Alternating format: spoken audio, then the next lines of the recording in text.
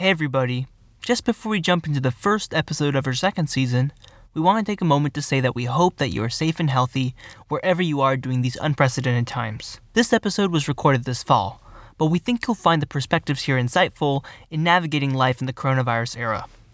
From our entire team here at the studio, thanks for listening. Now, onto the show.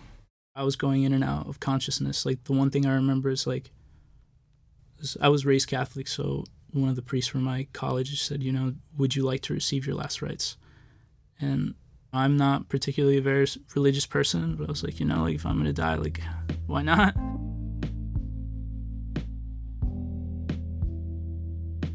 College is a time when many of us celebrate our youth and invincibility.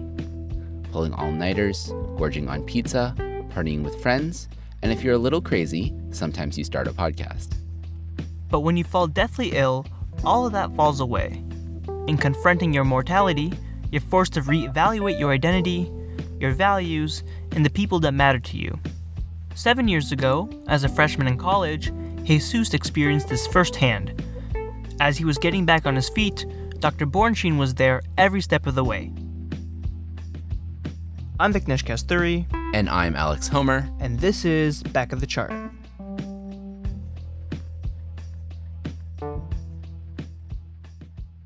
After a few weeks of constant fatigue and hunger, partnered with extreme weight loss, Jesus decided to visit the campus health center for what he thought was going to be a routine visit.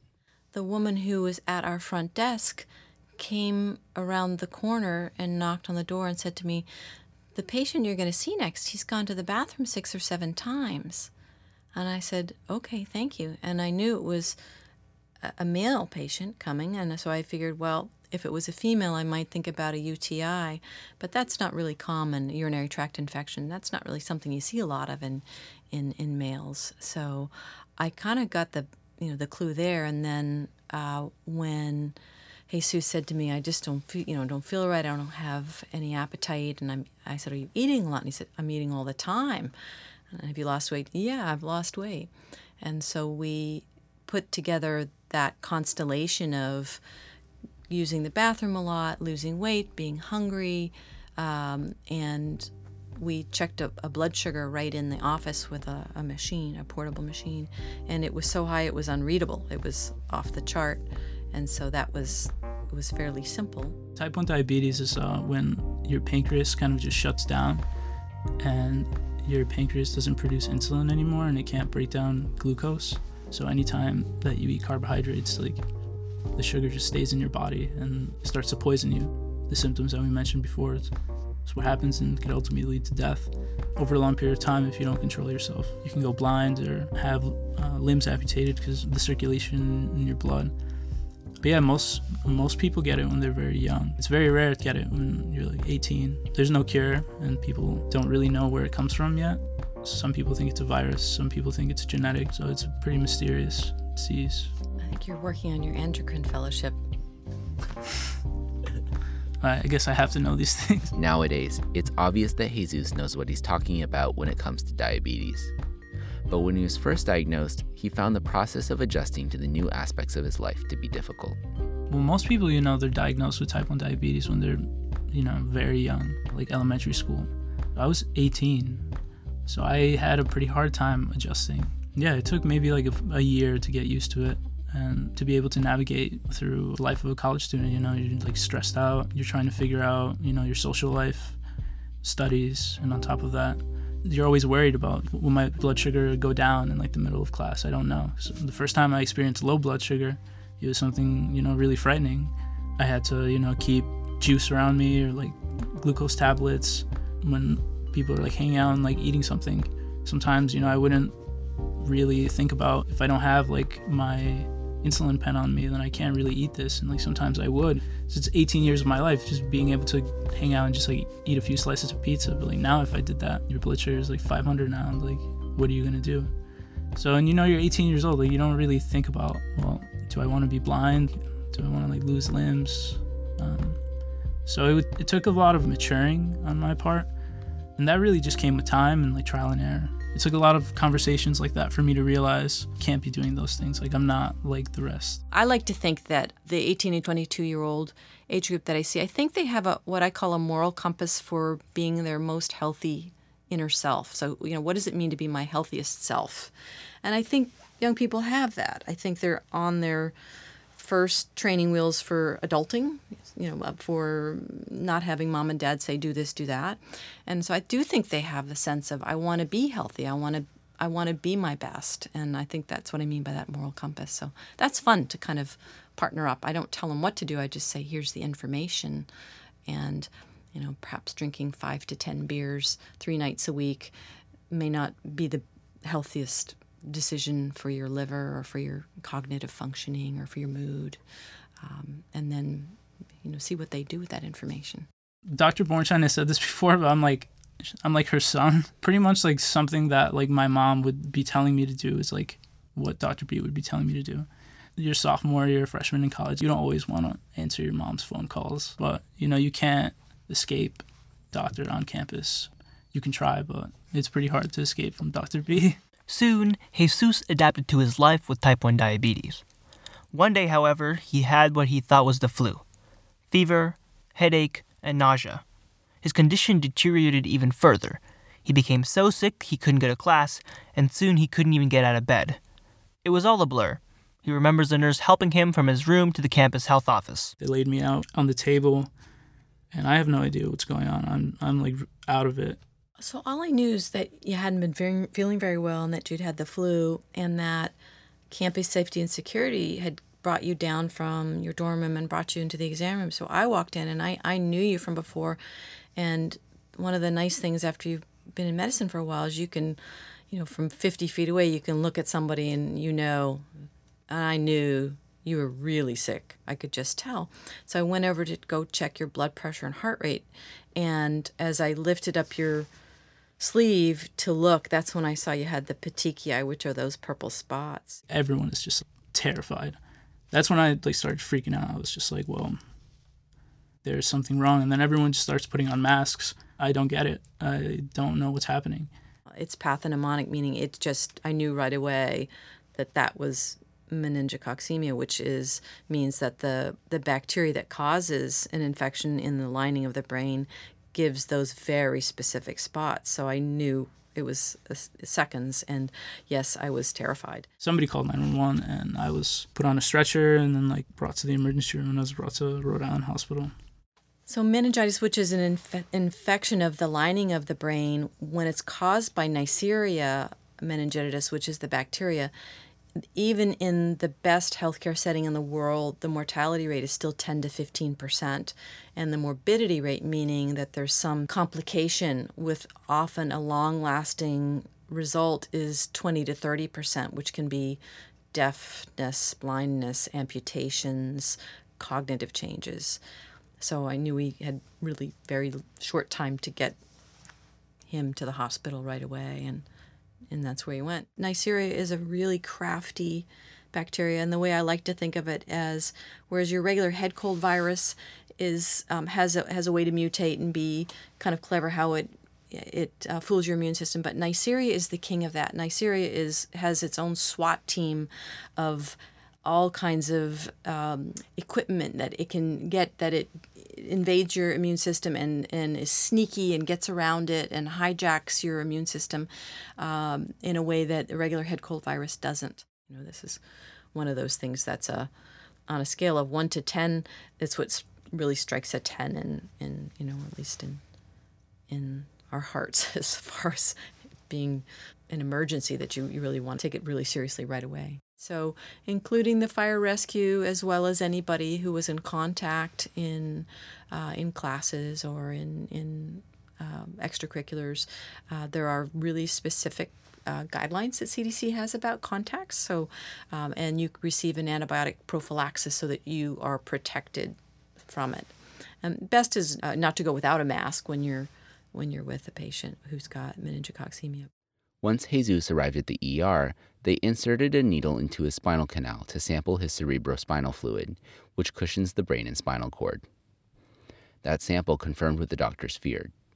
Jesus had bacterial meningitis. He spent the next few weeks in the ICU, pumped full of antibiotics. At one point, Jesus received his last rites, which are given to Catholics on the verge of death. When he was in the ICU, initially he was on medications called pressors, dobutamine, which keep your blood pressure up artificially because he was so sick. And I knew that he had a really, really difficult road ahead of him if he was going to survive. And I was prepared, I think, mentally that might not happen, but he did survive. And when he got off the dobutamine, I remember every day calling and seeing what was going on, and I went to visit him. He doesn't remember, but I remember being there when he was getting his last rites. And I remember just it was like jubilation. Oh my, young person on dobutamine, this is just, incredibly rare. And he did well.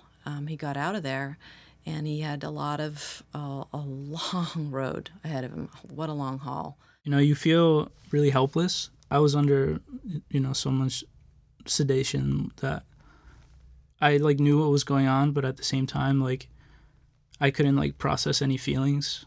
So I had the thought in my mind, I guess I could die right now, but you don't feel sadness, you don't feel happiness because you're just on so many drugs. I can connect emotions to it now, but in the moment, it's a very surreal feeling where I was, I wasn't in touch with what was going on.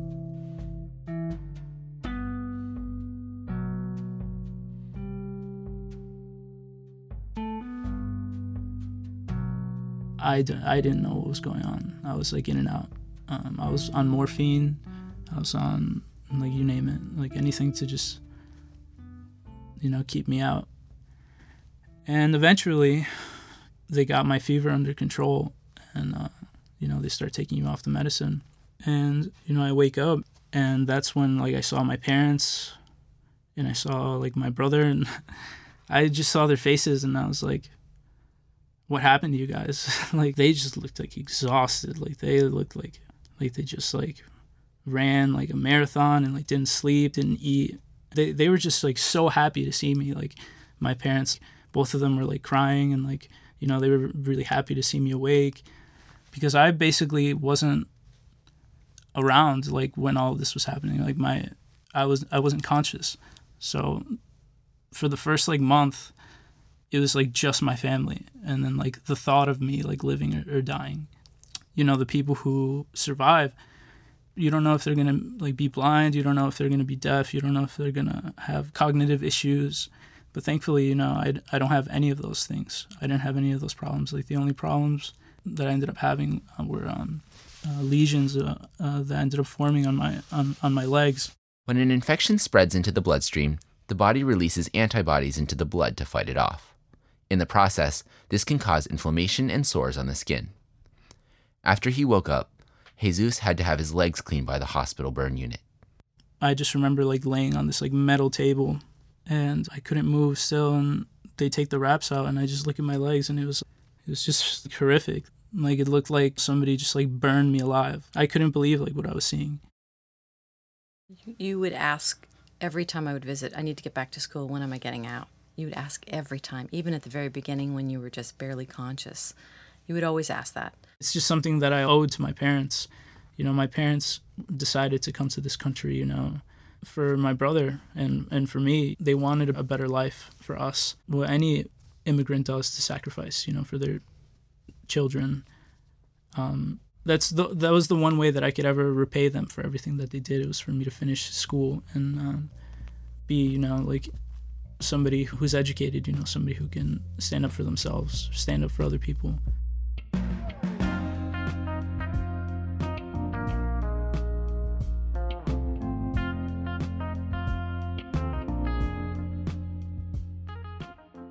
And then when you did get back to school, when this new semester started, which was, I thought, Herculean effort, you had a full load, and you didn't tell any of your faculty what had gone on, so you had some trouble just ambulating and getting places, and nobody knew. And you had this incredible grit and determination not to let anybody pity you or baby you or give you it was, at times maddening because I wanted you to tell people so they would cut you some slack. And, at times it was agony for you walking to class and you didn't tell anybody.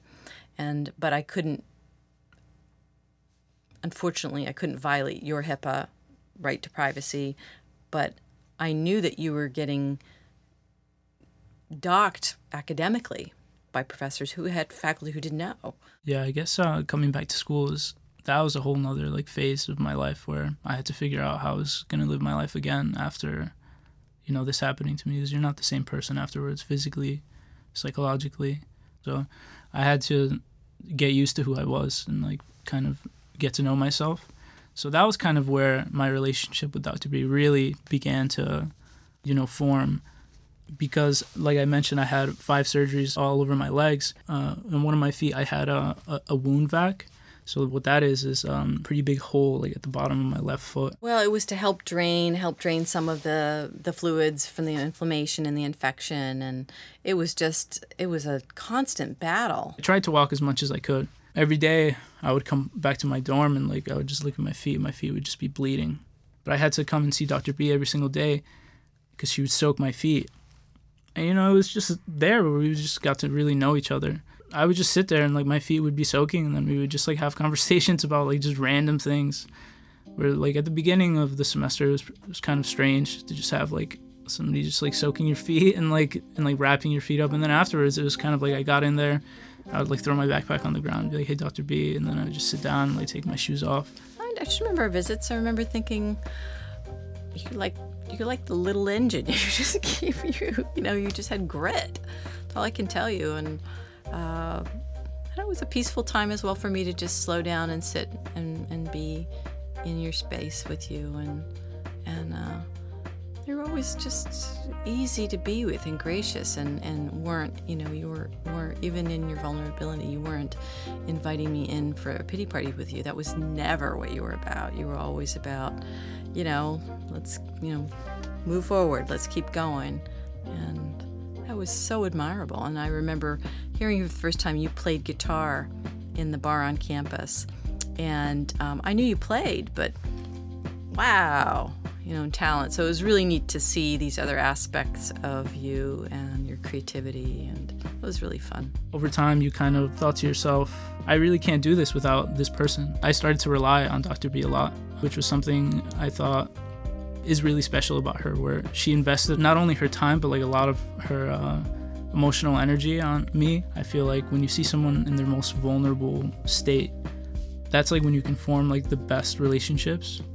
It went beyond the superficial relationships that Dr. B would have, maybe with a patient who comes in and has a cold. And those are the kind of patients that you see a lot of. If you want to be a doctor, then it's a huge emotional investment. And this is something that every patient deserves. The hard part is to set some boundaries so that you don't let your emotions, if you're having empathy or compassion, you don't let those emotions cloud over your clinical side of your brain that has to be making the right decisions with the patient and the patient's family, determining what it is what's the most meaningful and what's the right decision for them. But I'd like to think that when I see a patient that I'm going to treat them as if they were my family member. What would I do if this were my son or my daughter or and that informs some of how I speak with people.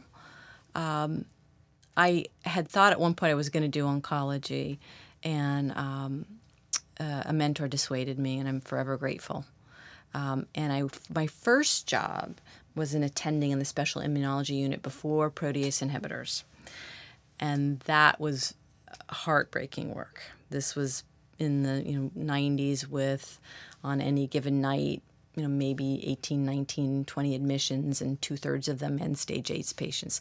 It was heartbreaking. And I knew from that stage how hard it was to lose my patients, that I didn't think that would be the right venue for me. So I think you have to base it partly on who you are and what your strengths are. If you're a real introvert and you really don't get energy off of being in the room with a patient, then maybe pathology's the right, or radiology, I think those are. But if you can find this compassion, and I'm not really even sure where it comes from sometimes.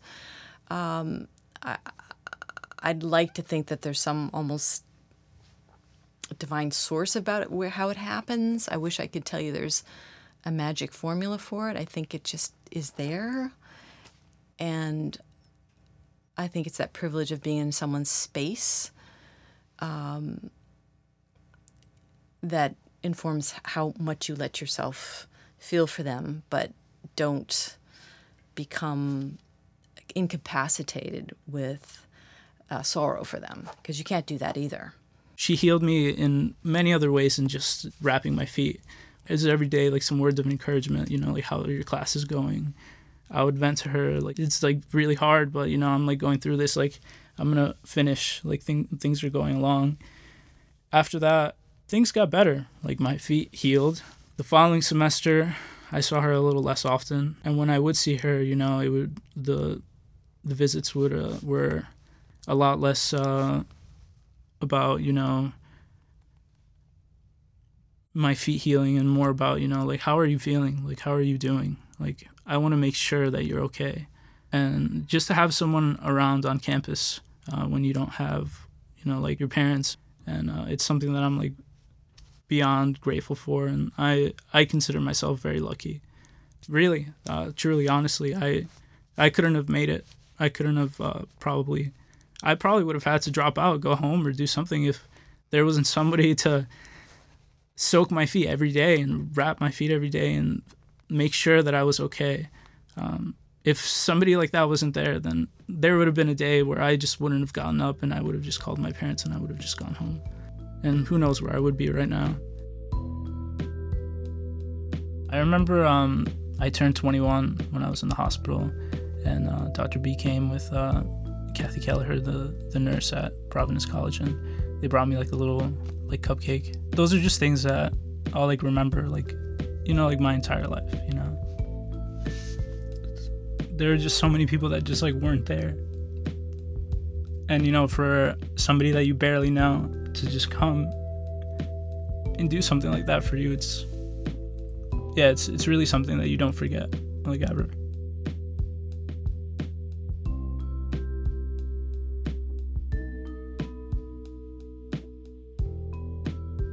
We'd like to thank Dr. Bornschein and Jesus for sharing their story with us. And of course, we'd like to thank you all for listening. Next week, we'll be hearing a fascinating story about a GI case that started out as an innocuous phone call and ended in the emergency room. If you like this podcast, please subscribe wherever you're listening right now and share with your friends, family, and colleagues. And if you love this episode, please give us a 5-star review. It really helps new listeners find the show. Back of the Chart is executive produced and hosted by Alex Homer and Viknesh Kasturi. Our producer is Sierra Fang Horvath, our editor is Neha Mukherjee, and our patient liaison is John Lin. Our graphics are designed by Juliana Kim. The music in this episode is by Blue Dot Sessions. Special thanks to faculty and staff at Brown University for making this possible.